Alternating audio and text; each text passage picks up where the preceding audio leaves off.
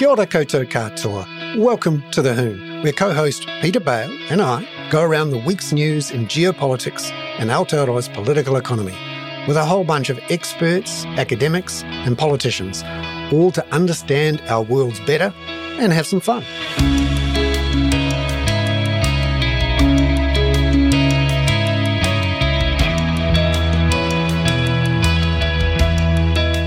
Tēnā koutou katoa, and hello again. We're back with the Hoon. Peter Bale, it's great to see you. Bernard, I've already had one email this week, only one email this week, but a nice email from the man who accosted me very kindly in Jervois Road to ask if I was Bernard Hickey's co-presenter. And, people have missed us, and I think we've got to sort of work out a way to try and keep this consistent. But Bernard, you've been in Europe. Yes. I saw you kept the kaka going. In text form, that's right. How was it? It was really, really good. I had the most lovely time. Now, this is something I'd planned for 3 years now. Lynn and I wanted to have a second honeymoon to... What? Yeah, and we had a lovely time. We went to an island in Greece called Andros. We did a home exchange there in an old stone cottage with running water and electricity, but not much more. But running cats, lots of cats. Lots of cats. And anyone who's been to Greece will know that the cats are the most mangy, desperate, evil little suckers you've ever seen. They are...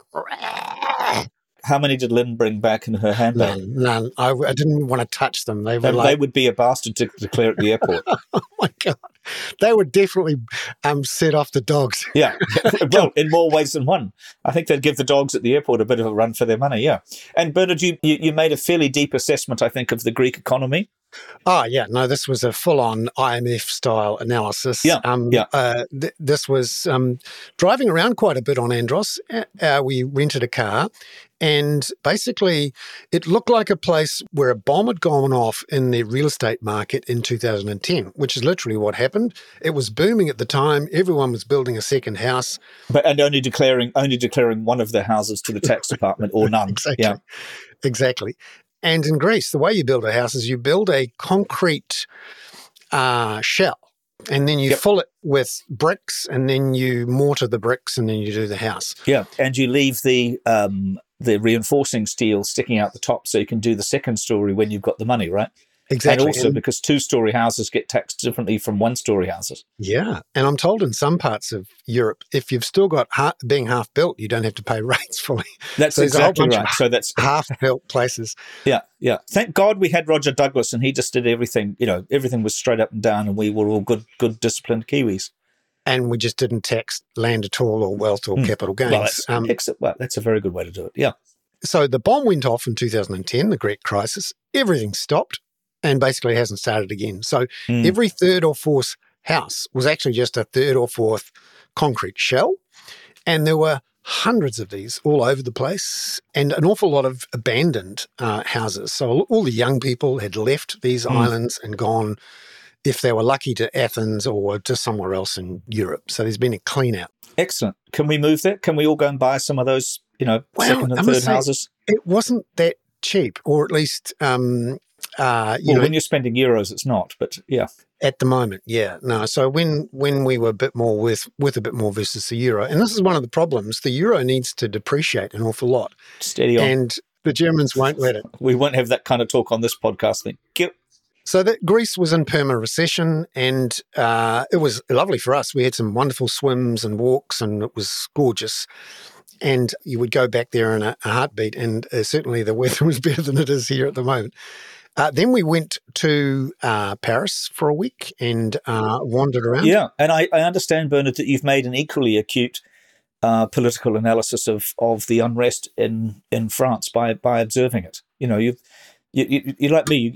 You drive through Northland, and you can write 600 words about the state of Maoridom in Northland, right? Yeah. So we were there last weekend when these riots went off. Now, we weren't there in the middle of the riots. They were tended to be on the outskirts of Paris, not where the banlieue. but In Bordeaux, when we were there, a lot of the rioting happened in the centre of town, in the fancy shopping areas, the pedestrianised streets, which are fantastic for the shops. Normally when people are shopping, there's, hundreds of people wandering up and down these streets spending their euros. But we walked down the main street in Bordeaux, and every second shop had their windows smashed in, and the place with the fancy sports shoes. Oh, so it was like Thames after a good ram raid. There's a bit of that, yeah. But I certainly didn't feel the. I mean, if you looked at Twitter or whatever you were looking at and tried to work out how things were going in France, you'd think it was on the verge of revolution and the world was about to end. But actually, in a sense, it is, Bernard, isn't it? Because we might talk about this with Robert, although I don't think that's his area of expertise as such. But in a sense, it is, because the right is just letting Macron handle all of this and handle it quite badly, although it has subsided. But, there's some very deep-seated, that this will be in all the Marine Le Pen campaign things. She's not campaigning on it now because she's just letting him absorb it. So, we are heading for quite a nasty, well, not we, because we're not living there at the moment, but, the political prognosis for France is quite difficult, particularly did you see, Bernard, that the voluntary contributions to the policeman who shot the poor boy, or who was allegedly shot the poor boy, has gone to went over €1 million, which is far more than the boy's family has received from anybody. It's a nasty situation, and it is one of those sort of social schisms. I also noticed, Ben, that, and not to get away from your holiday, but there were lots of very nasty sort of anti-Islamic people, particularly from the US, diving into this. And spreading some absolutely fabulous disinformation, including clips from Fast and Furious of cars being tossed out of car parks, which comes from and pretending that we're sort of from downtown Paris. Yeah, and I bet they weren't French cars either. No, well, that was what if it had been a Citroen DS, I would have been crying as I saw it. Outrage. Yeah. Then you would have had real rights. That's right. Let alone a Renault 4. Yeah. No, I think you're right. There is a huge undercurrent of unhappiness with how the economy and society have developed the last 20 or 30 years. The same people who are upset about losing in globalization are upset there, but there's the added pain, unlike in the United States where migration hasn't been the main sticking point. It's been... No, well, it's a country of immigrants, yeah. It's been the resolution of the original sin in the United States, which is slavery, basically. But in Europe, they have a big problem, which they don't talk about much, but you can sense under the surface, which is that climate change is going to push hundreds of millions of people up from Africa and the Middle East into Europe, simply because that's the only place where you'll be able to live. In the last week or so, in parts of the Middle East and Europe, they've been hitting 50 degrees Celsius. The wet bulb temperatures are so high, people are literally, that's it, you die unless you've got air conditioning. And what you're seeing is all these boatloads of people going across the Mediterranean. In fact, while we were in Andros... was that when the 500 people came across and got lost at now it wasn't our island, but there was a couple of other Greek islands where ships are rocking up and people are unloading and trying to get into Europe, and then they eventually make their way to the Channel crossing and try to get into Britain. And people in Europe understand it, that they're at risk when the big climate migration happens, and at the moment, they're trying to put up their walls and try to stop it. But as we've seen in the last couple of weeks, the climate crisis appears to have reached some sort of tipping points, and it is starting to get really ugly. Yeah, well, did you see? I was thinking it was a very relevant, not to take you away from, do you want to describe the trip to the centre to the Dordogne? I mean, you better just get the whole bloody, get your pictures out. Tell us about the Dordogne before I crap on the whole thing. Yeah. Went to Paris, which, by the way, because of the cycling reforms of the last 5 or so years by the new mayor, is a much friendlier, happier place for pedestrians, and felt a lot younger and more vibrant and more together than any other big city I've been in recently. But then, of course, we took the train down to the Dordogne. It was incredibly fast and efficient. And actually, did the French government have anything to do with the provision of that train, Bernard? Because I was listening to that little twerp, the national transport spokesman, Simeon Simeon, which Brown. always makes me think that he's an ape. But C'est bon. Très bien. Merci bien. Thank you very much to the French taxpayer for subsidising this amazing train. And of course, the one we went back to Paris on to fly out was extraordinary. We went from Bordeaux to Paris in 2 hours. Yeah. And now, of course, Bernard, you wouldn't be able to take a plane to compete with that, which was what Simeon Brown was rather. I mean, I actually have some sympathy for this in New Zealand, but I think is it 2.5 hours? The French government has said you can't fly from any of the main centres to anywhere else within 2.5 centres. You have to take a train. Yeah, and it was noticeable. The trains were absolutely packed. I mean, none of us want to live in that kind of socialist super state, but yeah. So your diagnosis about the whole of Europe, then, Bernard, having been in Greece and France, do give it to us. Yeah, well, yep, Europe faces climate migration, and we do as well at some point. And we were there from Australia. Jesus Christ! No. Now you're getting me worried. No. There's 100 million people in North and South Asia who will have the resources to fly into New Zealand and buy citizenship and places in universities for their kids. Thank God for that. That'll help with the overseas student problem because they'll become domestic students. But yeah. There's that. And I, as I've said in the past, I think we need to plan for a population approaching 20 million by the time we get to the end of the century, if only because the pressure from the rest of the world to come here will be high. And also it's a way for us to grow and change the economy and actually have a plan instead of just making it up as we go along and not actually having a discussion about how many people we're going to have here. Yeah, it was interesting, Bernard. I thought this week, you mentioned the climate, and of course it affects population as well. And, I think we'll get to housing at some point during this podcast. But, the fact that the highest average temperatures ever in the Northern Hemisphere have been broken, the records have been broken twice this week. And there is this the way we had this heat wave in the oceans around New Zealand over the last 18 months or 2 years or so, where it's 2 to 3 degrees higher than it should have been or higher than average. Europe is going through this, or particularly, the Atlantic and the areas around the UK. This is extremely serious. And we're seeing it too with the melting of the Arctic cap. And the Antarctic. Yeah, and the Antarctic. So there's a chance within the next 2 or 3 years of what they call a blue ocean event. So that's where during the winter, for the first time ever, there'll be no sea ice at the Arctic. The Greenland ice shelves are melting faster than they ever have. We better go. We better fly over there quite soon and go and visit it before it goes. Well, I must say, and there were some genuine questions from our subscribers to me in the comment sections of some of my posts from Europe saying, you talk a lot about climate change, Bernard, but what did you do? How many tons of carbon did you expend? Yeah, but we should actually look into this and get. One of our guests mentioned this to me. One of our guests might have been Bronwyn Nichol. I can't quite remember. That this whole thing, which I've decided to take on entirely, which is that this whole thing of individual responsibility for climate change is an entirely fossil fuel driven thing. So I've decided not to worry about it all and just to travel around talking about it as much as possible while taking the longest possible trips to the farthest flung places. We need to get you a very, very fast electric car to start with, Peter. Yeah, but that won't help me for going to Perugia or Spain. Well, there are some electric planes being developed, and then you can buy yourself a really expensive yacht. Yeah, but I think that idea of individual responsibility, I think, is a really interesting one. And I think we've got to have this conversation in New Zealand. The government at the moment doesn't seem to want to have a conversation about climate at all. No, and I reported in today's email a survey that Ipsos has done, which shows that New Zealanders have much less confidence now the government has a plan, but also New Zealanders have this view that the best thing they can do to deal with climate change is to recycle, which is actually the 60th most useful things you can possibly do.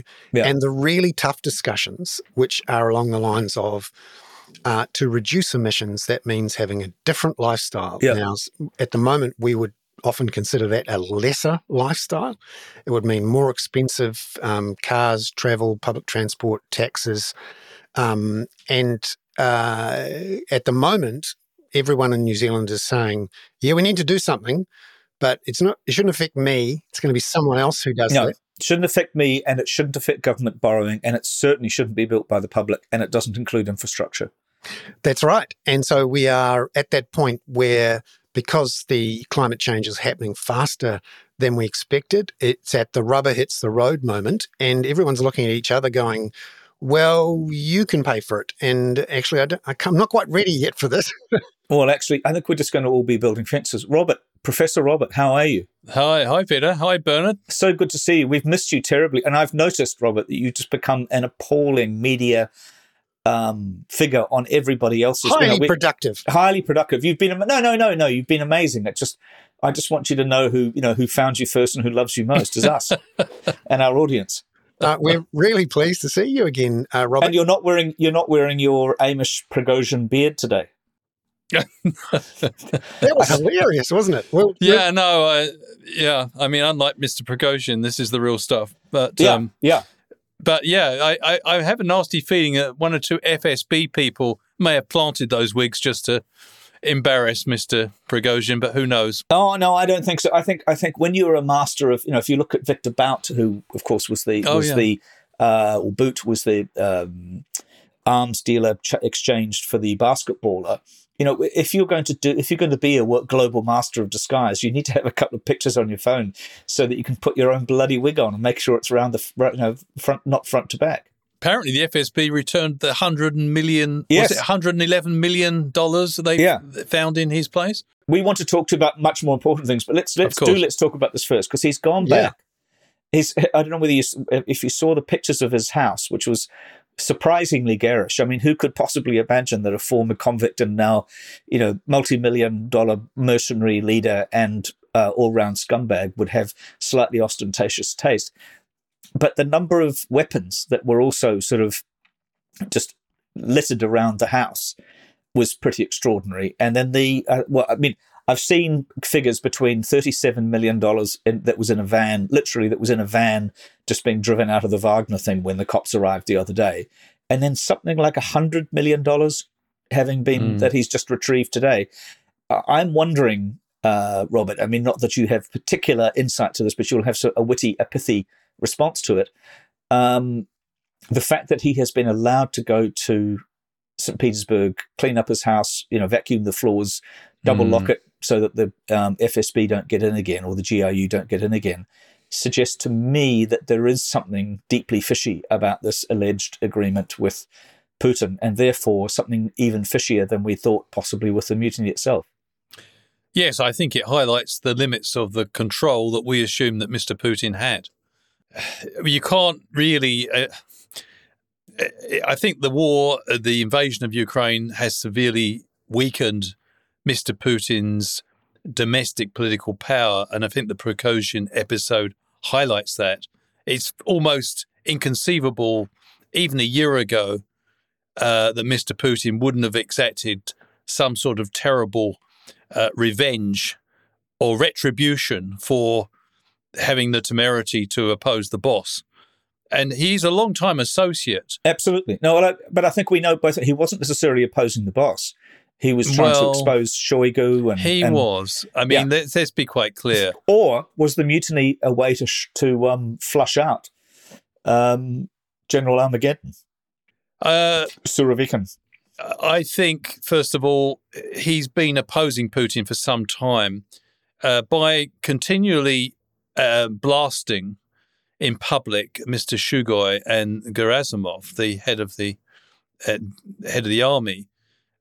He is, in effect, rubbishing Mr. Putin. Yeah. And the other thing was, on the eve of the mutiny, he did something extraordinary. You're quite right. He, for a long time, presented himself as a Putin loyalist who was frustrated that the Ministry of Defense in Russia were not giving him enough ammunition to do a more effective job with the invasion. Yeah. Suddenly, on the verge of the mutiny and the day before the mutiny, he completely changed his narrative. He said that the invasion of Ukraine was based on lies. It was bogus. Yeah, that Ukraine was no threat to Russia, and lots of people lost their lives for no good reason. Yeah. And this is why I'm surprised that so far Mr. Prigozhin has not, as far as we know, fallen out of a window or drunk his last cup of tea. That's what I can't understand. It's how's this guy still alive? Well, I think he's clearly getting a lot of support. I think it's no secret that senior sections of the Russian military did not want to invade Ukraine in the first place. That they seem to have a much more accurate assessment of Ukraine than Mr. Putin did. And it's also quite clear, given that Mr. Putin arrested 100 members of the FSB almost immediately in the first month of the invasion, there was opposition there as well. So I think Mr. Putin's reluctance to move on Prigozhin, if that's what it is, may be purely linked to the fact that at the moment he doesn't feel strong enough to do so. Of course, within another month, he may feel strong enough to do so, in which case Mr. Prigozhin needs to be very careful. Yeah, on the other hand, this could all be, I mean, I look, I don't want to, David Moring in our chat raises the question about whether this is some sort of elaborate charade to expose those in the Russian military who might be opposed to Putin, or, it's a very difficult and complex that the lines of this are going to get redrawn a couple of times. Lukashenko today is so, he's at a press conference this morning. Steve Rosenberg from the BBC has done an astounding report if you want to search for that. Not you, Robert, because I'm sure you've already read it. But, it's all so elliptical. It's also sort of Soviet. Yeah. Well, this is what happens with authoritarian regimes. It's all, you have to decode every phrase. We might have to get Helen Clark in to talk about that, actually. Wouldn't we? What we do know is that Lukashenko has got a bit of a spring in his step recently because he, I think, has been worried about Belarus being forced into Russia, that is becoming part of Greater Russia. That was always Putin's intention, by the way. But he feels that he may have got a bit more wiggle room now because he's helped out the boss when the boss was in a sticky point. Yeah, but he's also brought the boss's, pit bull in to. He has. It's a very interesting situation. One thing that intrigues me, however, is that Prigozhin's challenge was carefully thought out. This was not a spontaneous. Yeah, or one assumes so. And it clearly helped. It was an inside job. He clearly had a lot of encouragement. I mean, we do know that one of the top generals in the Russian army is now being detained, Surokovkin, you mean? Yes, Surokovkin, sorry. Christ, you're supposed to be the academic and know all these people. Oh, I know. I always forget names, but never mind. We're all fallible. What? Yeah, except, of course, if you're Vladimir Putin, and then you're infallible. Exactly. So what I'm curious about is why the Ukrainians seem to be just doing the whole slow thing when they could have, in theory, had a really good crack at it while the Russians were looking in their backyard. I think they are, but the problem that the Russians are well dug in, and the Russians have been expecting this, but I think they are making progress. It's predicted by the end of this month, Bakhmut would have fallen to the Ukrainians. They're also carrying out what many strategic analysts call continued shaping and softening operations. They are every night bombing key Russian installations. So I think Did you see the one? I mean, it was perfect for the 4th of July, which was a disused apartment block in the center of a population, just with absolutely going up like a rocket, as it were. Yeah, but we're getting one of those a night, basically. Yeah. Major ammunition dumps. So when we talk about the counteroffensive, people think they have visions of Ukrainian troops surging through the front lines, a bit the way they did in Kharkiv and Kherson in the last quarter of last year. I think because it's a 1,000-mile front line, and because the Russians are well dug in, I think the Ukrainians have switched tactics. I think what they're trying to do is basically immobilize the Russian defensive positions by cutting off their supplies, or at least complicating their supplies. Which they can do with HIMARS. And they haven't committed yet the major body of the force they've been training. So I think it's early days. I think a lot of people expected a sort of blitzkrieg counteroffensive. The Ukrainians, if you listen to Bodanov, people like that, who's head of the military intelligence, they're saying that they're probably thinking the decisive moment will probably come round about October, maybe late September. This is when they're hoping that's when they really put the Russian forces to flight. But it will be a systematic softening up. And why are they engaging in this softening up? Why don't they just get on with it? Because the Ukrainians have taken a lot of casualties in the operation so far, and they want to minimize that. And so you can understand it. If you're Zelensky and the military command of Ukraine, and someone says to you, well, we can minimize the casualties by softening them up for the next 3-4 months and then committing forces, that makes a lot of sense. Well, Patrick Clark points out, of course, they don't have any air support. I read in The Economist today, which has an excellent analysis of all this, that the Ukrainians are losing 10,000 drones a week. So let's go down to PB Tech and buy a couple of DJIs and send them over there. I mean, it's just absolutely extraordinary what's going on there and the way it's reshaping the battlefield and the battle. Now, Robert, one thing though, just to bring you back to an area that really is in your wheelhouse, not that that's a word that should ever be mentioned in this podcast, wheelhouse, is Chris Hipkins this afternoon announced a sort of new defence review, which is very much aligned to this. I mean, some people who have columns or used to have columns in North and South have written about this for a little while, possibly aided by people like Robert Patman and your student Geoffrey Miller, that New Zealand is going to have to redraw its defence strategy. And it's not unrelated to Ukraine. Partly because we have the people still, I believe, at NATO headquarters and to High Wycombe helping with targeting and helping with intelligence analysis. This is where the New Zealand government brings PB Tech into the military and essentially buys drones. That would be a lot better than having, as someone pointed out to me, having $500 million worth of ships that they don't have enough people to sail out from Devonport. But Robert, the Chris Hipkins thing, just to shall I explain what did you have a look at it? Have you seen? I did. I read it carefully, and it's a really interesting speech. Why don't you summarize it for us, please? Well, I think there were 3 key takeaways. First of all, Chris Hipkins said, having been in the job for a number of months, he's become more convinced than ever of the importance and the soundness of New Zealand's independent foreign policy, its independent approach. Secondly, he refused in the speech take sides in what is, as he puts it, a worrying and more difficult security environment for New Zealand.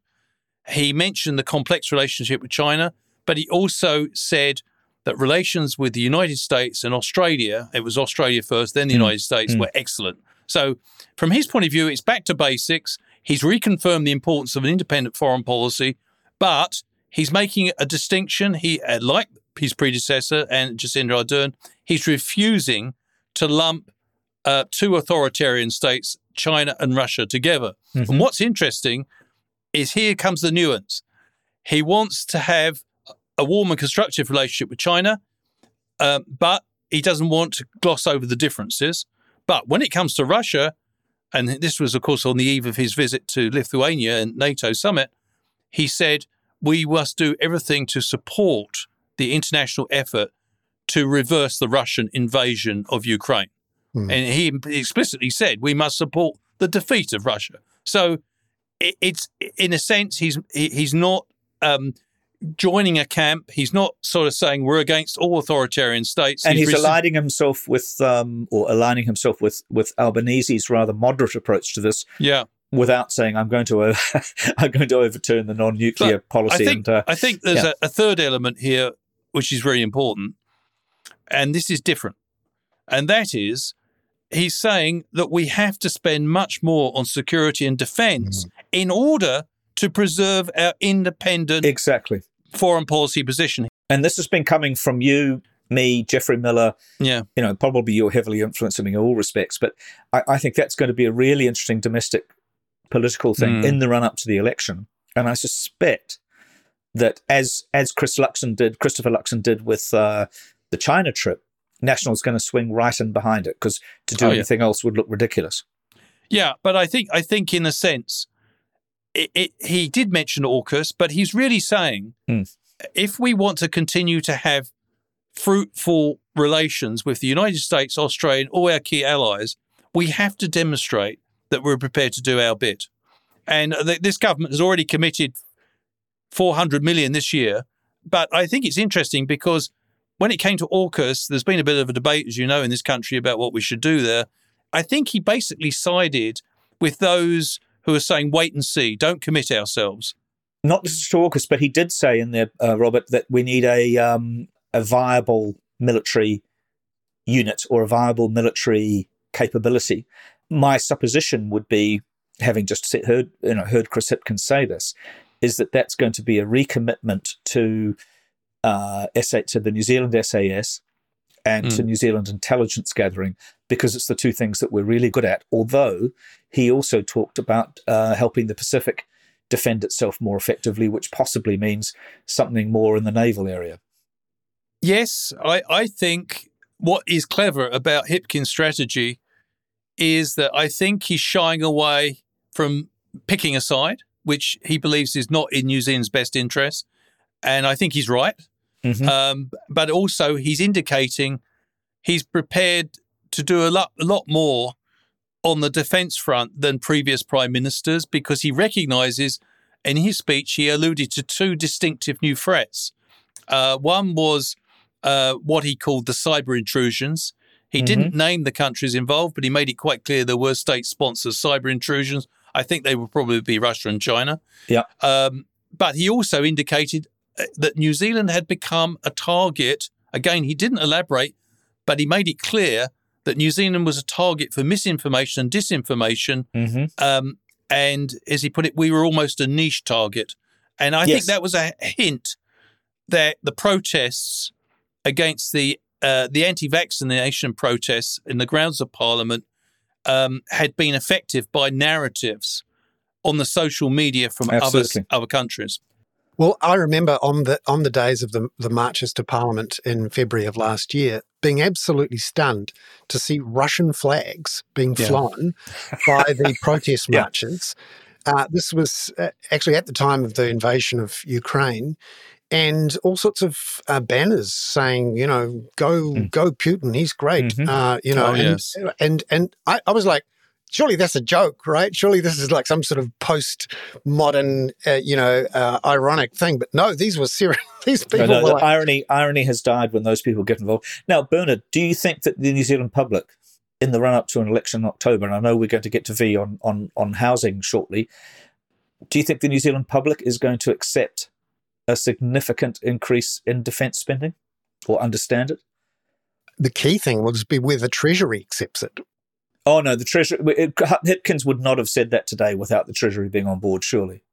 Well, there's been lots of talk about extra investment and all sorts of things over the years, and essentially Treasury comes back as no debt track. And we've actually got 30 years now of underinvestment in all sorts of infrastructure, including defence, where, Robert, I think we're down to, is it almost 1.5% of GDP? Is that right? I think it was down around about just under 1%, but I think with the 400 million extra allocated early in the year by Chris Hipkins' government for defence, I think that's boosted to about 1.3, but it's still quite a bit below the 1.5 that many liberal democracies are spending on security.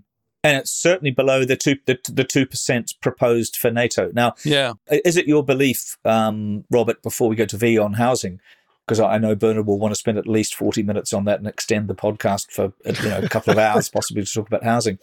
Hipkins is about to go to NATO. Is Geoffrey Miller right to suggest that we're going to join some kind of NATO plus Indo-Pacific unit? It's kind of been coming. And also, if Chris Hipkins were to be able to say, as he's sitting in the cheap seats at NATO at Vilnius this week, I think it's Vilnius, we're going to go for 2% of GDP for defence, same as is supposedly a floor for NATO. Well, I mean, I'm not privy to Geoffrey's information. I'm not sure. I'm sure you told him everything to say.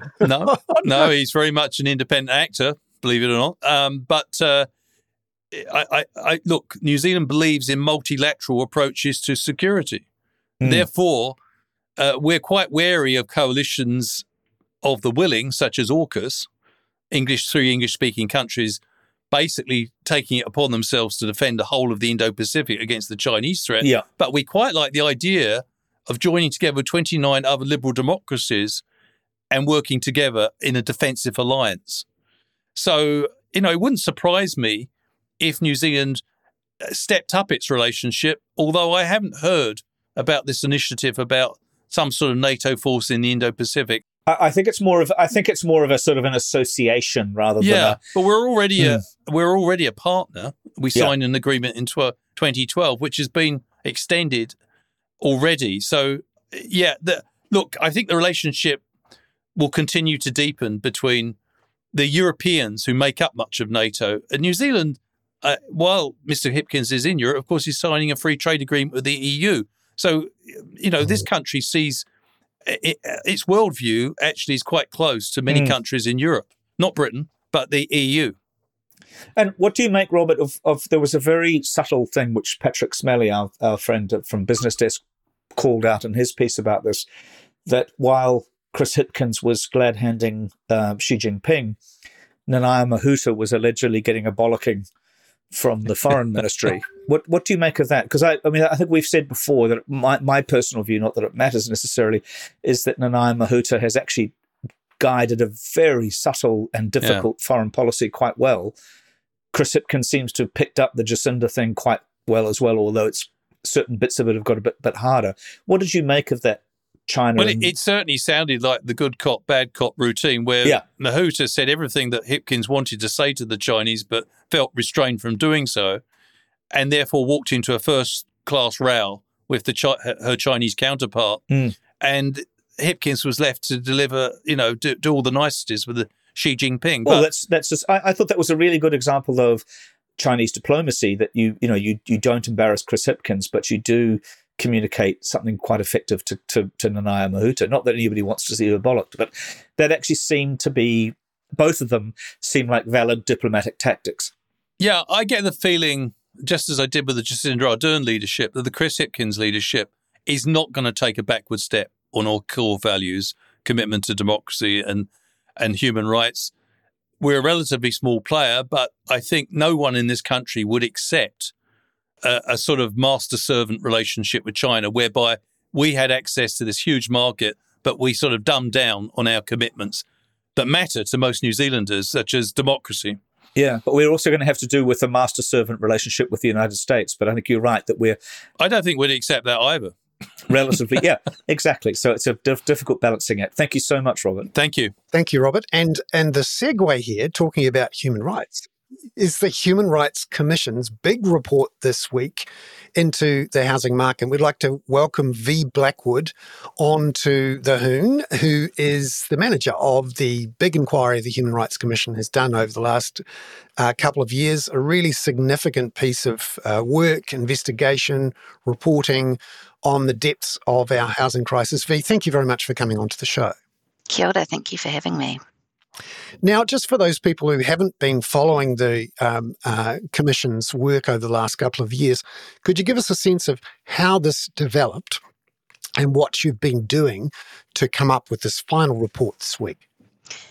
Yeah, absolutely. So when the Chief Commissioner, Paul Hunt, came on board to the Human Rights Commission, he brought with him a very strong focus on what are called economic social rights. So these are the human rights that New Zealand has committed to. We've signed up to them in many different international conventions. So we've made commitments at the international level that our governments are bound by, but they don't appear in the Bill of Rights Act, and they generally cost more money to deliver on because they're rights like the right to education, the right to healthcare and an adequate standard of health, and the right to a decent home.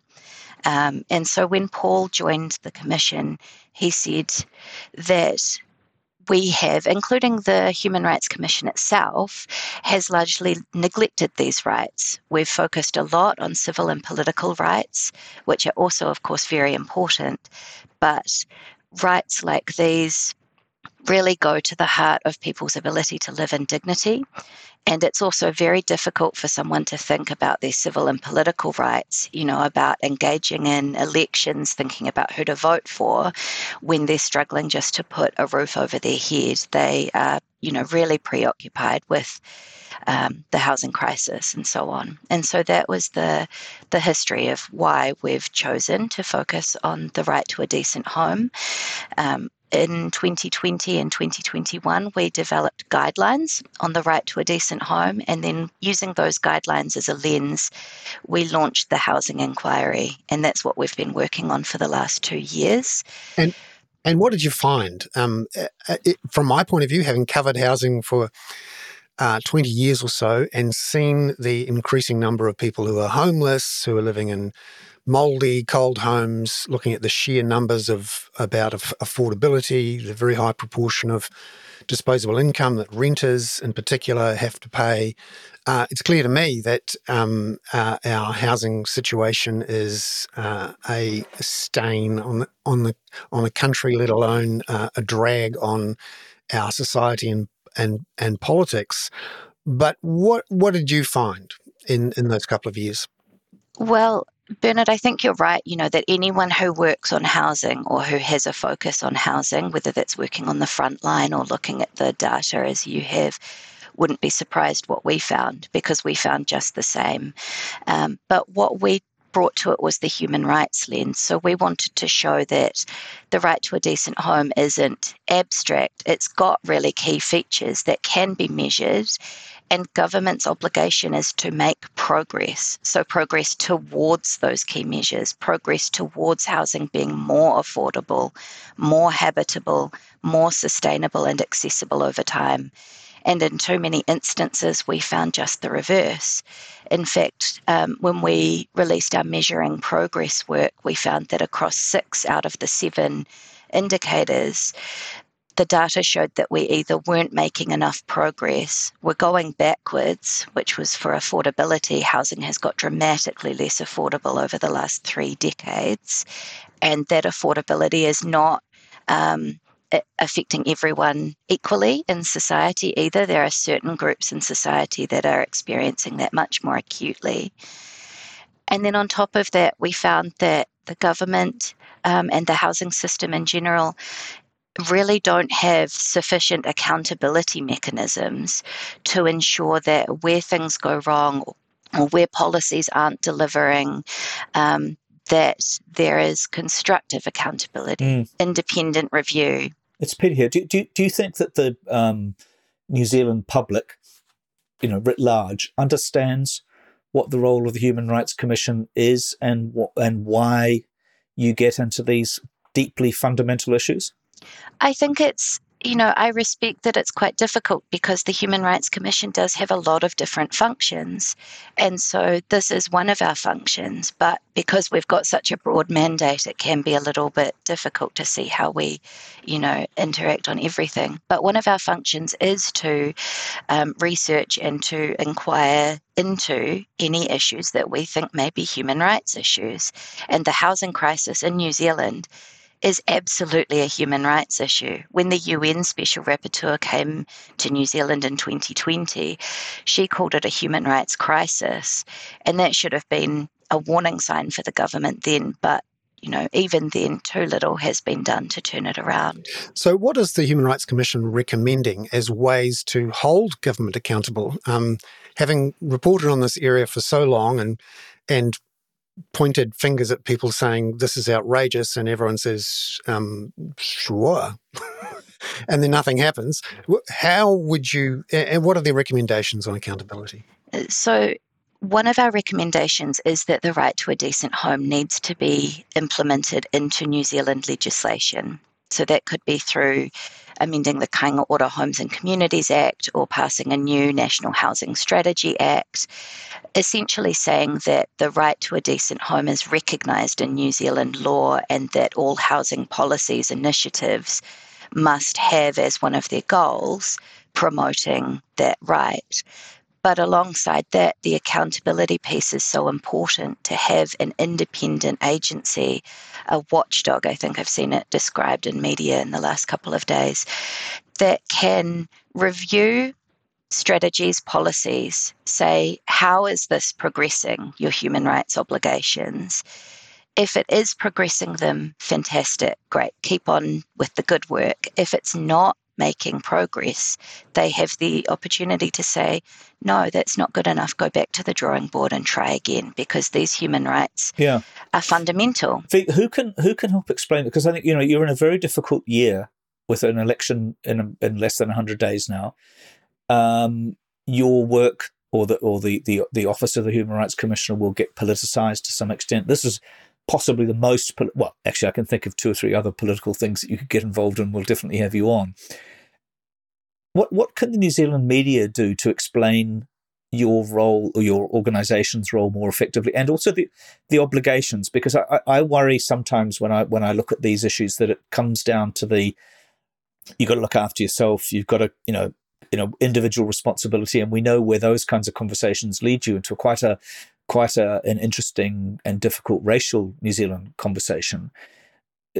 I'm not sure that those obligations that you refer to are terribly well understood by people, or including in the media. I agree. And that's one of the pieces that we've tried to work on. So we've put together tools, resources, guidance that's available now on our website as a toolkit.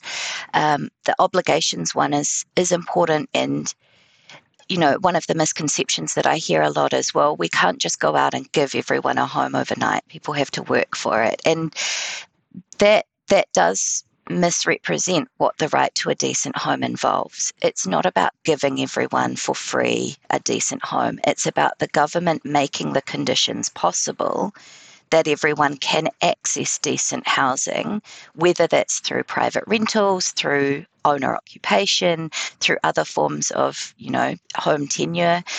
And what we've seen all too often is that government is just not doing that. They are not making the conditions possible where everyone can access. So, but before Bernard then brings you into other areas of this obligation, so how do you, I know this sounds naive of me, but I've been away for a long time. How does the organisation operate in that political climate? What influence, where does your influence come from? Is it through the government, or is it because you presumably also have great connections to the opposition? So we are an independent Crown entity, which means that we are independent of government, and that independence is very hard protected. And for that reason, it's very important to make clear that, perhaps despite what some people would say, we do aim, human rights are apolitical. And perhaps that's naive of me to say, but they're apolitical in the sense that they go beyond politics. Every government, no matter their political colour, is obliged to follow and, progress the rights that they've promised to deliver.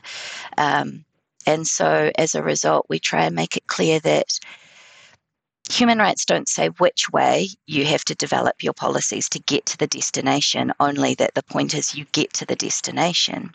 And so that's what we're trying to encourage as well, to encourage every MP across Parliament to think about their housing policies and whether they effectively deliver on these rights that they've promised for every New Zealander. Thanks, Fee. I just think that would be great to get that better understood. I don't fully understand it, and I'm sure a lot of people don't, but thank you.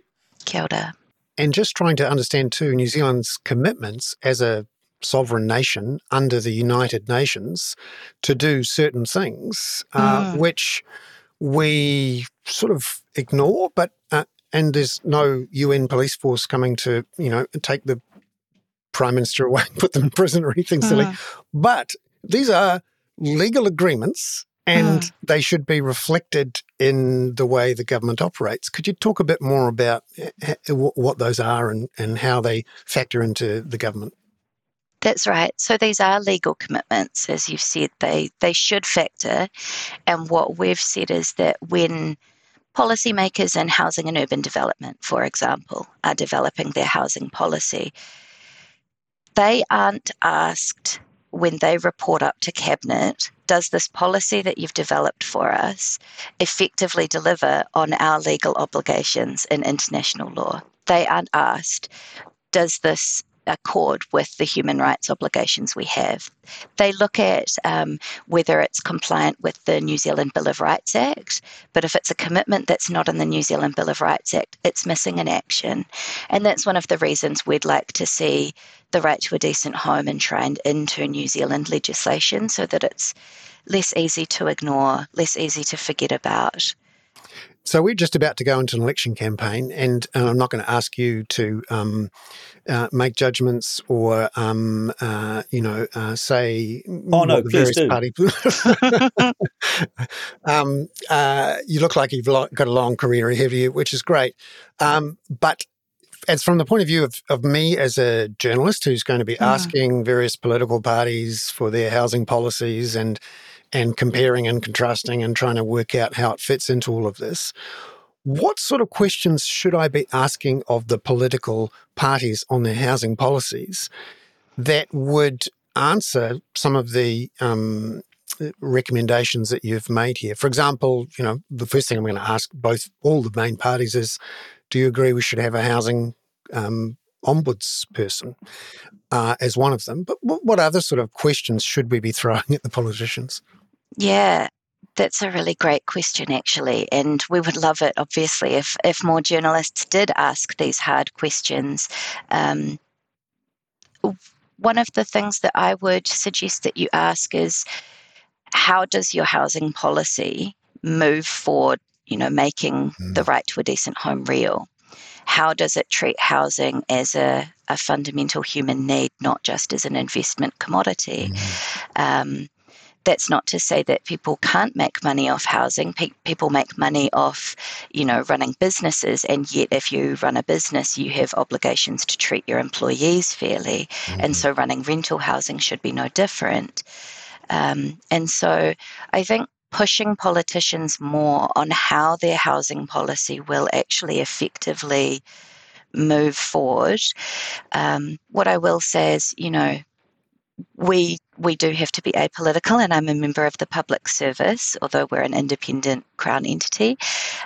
So I certainly wouldn't want to commend any particular party policy. We encourage any party policy in housing that recognises the nature of housing as a human right. And we were dismayed to see the retraction of the bipartisan medium residential density work, because that was really positive as a move, that housing, if we're going to make these human rights real, I think that we have to stop treating housing as a political football. And so it was really positive to see bipartisan agreement across the House to try and move forward. And so to see that retracted now is disappointing. I would hope and encourage, politicians in future to think about how they can work together more in that space, which again might be naive in the election period, but we can live in hope, No, these are exactly the questions I'll be looking to ask. V. Blackwood, the manager of the Human Rights Commission's inquiry into housing, thank you very much for coming onto the Hoon. Lovely to have you on. V, thank you so much. Thank you. And that will be one of the main areas that I try to focus on the next 99 days before the election. We were talking about, I thought that was interesting the other day. I thought she was terrific, Bernard, also, this idea that doesn't matter how you get there, but the objective has got to be to provide or that everybody has the access to these things. And none of the parties have actually said what success looks like when they talk about things like affordability or how warm a house should be or how dry a house should be. We've got some measures here and there forcing landlords to put heat pumps in and that sort of thing.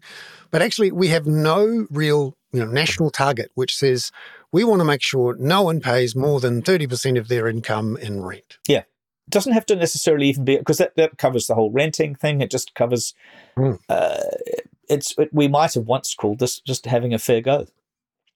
Yeah. And unfortunately, because housing has become the reason for our economy. I believe that we're a housing market with an economy attached. Is that right, Bernard? Exactly. Not that anyone's ever said that before. Yeah.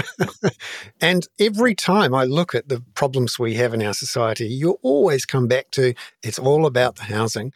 And it was really instructive to me that going back down, having been in Paris and Athens and various other things, Auckland had more homeless people, more people who were clearly mentally ill, asking for money in desperate situations than either Paris or Athens had. Bernard, we discussed this when we had lunch yesterday. What are you going to do for your election coverage to make it more than just the horse race about who's up, who's down, and whether Chris eats fucking sausage rolls or the other one is bald? Yeah, exactly. What are you going to do? Well, one of the things taking time off for not a holiday, but it's some time away, gives you a chance to reflect on what you want to do that's different. And one of the things I really want to do over the next 99 days is spend a lot more time talking about solutions. Some people call it solutions journalism. Mm-hmm. So this is, instead of trying to report the horse race, who's going to win, who's going to lose, who's looking better, who's looking worse, what does the poll say? Lots of people already do that.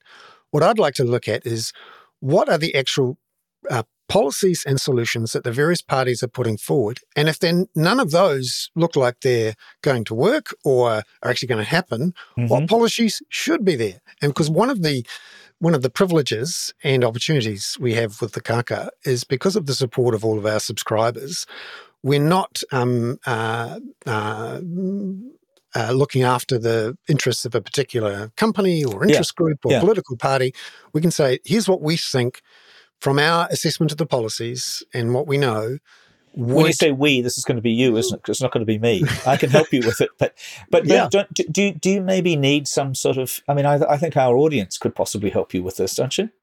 Yeah, well, I often ask people in our chat sections, and I see fantastic information, tips, questions in the comments from paying subscribers regularly, which get me to think about things in a different way. Yeah. That point me to information sources I hadn't thought of. And, as the Kaka has become more than just my reporting or interviewing or commentary, there's a lot more stuff below the fold, if you like, comments from people, and also in the chat section that I find very useful and others find useful as well. And I think there's a role during the election campaign for us to try to report on the various policies and come up with some solutions.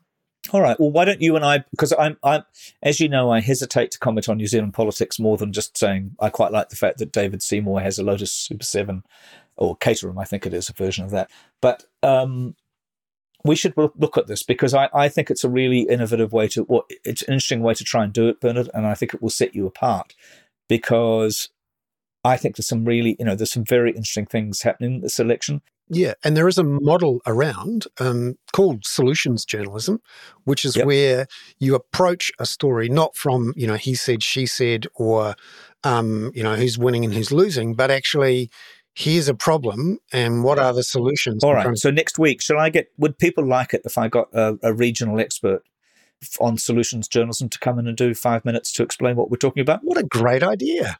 What a great idea. Fantastic. And I've got a fantastic person in Australia I'm sorry, she's Australian, and there's another chap who's in Korea who I've spoken to because I have some background in this solutions area. Yeah. And I wouldn't want to put you into a formula about this, but I think they could bring some perspective to this. Absolutely. And a great potential Hoon guest on as well, so that people who are the supporters for the Kaka can see the sorts of things that we could do that are a bit different. Yeah, good. All right, Bernard. Fantastic. Hey, Peter, it's lovely to be back in the harness, if you like, of the Hoon. Oh, don't tell them about our harness, Bernard. People will really be worried about that then. I have a very funny story to tell you about harnesses, but it involves San Francisco, and I don't think it's safe for work. No, NSFW. No. Yeah, exactly. Yeah. Thank you very much. Thank you, everybody. And we shall be back again at 5:00 next Friday. And thank God for Simon. Yeah. Ka kite anō, everyone. Bye-bye. Bye.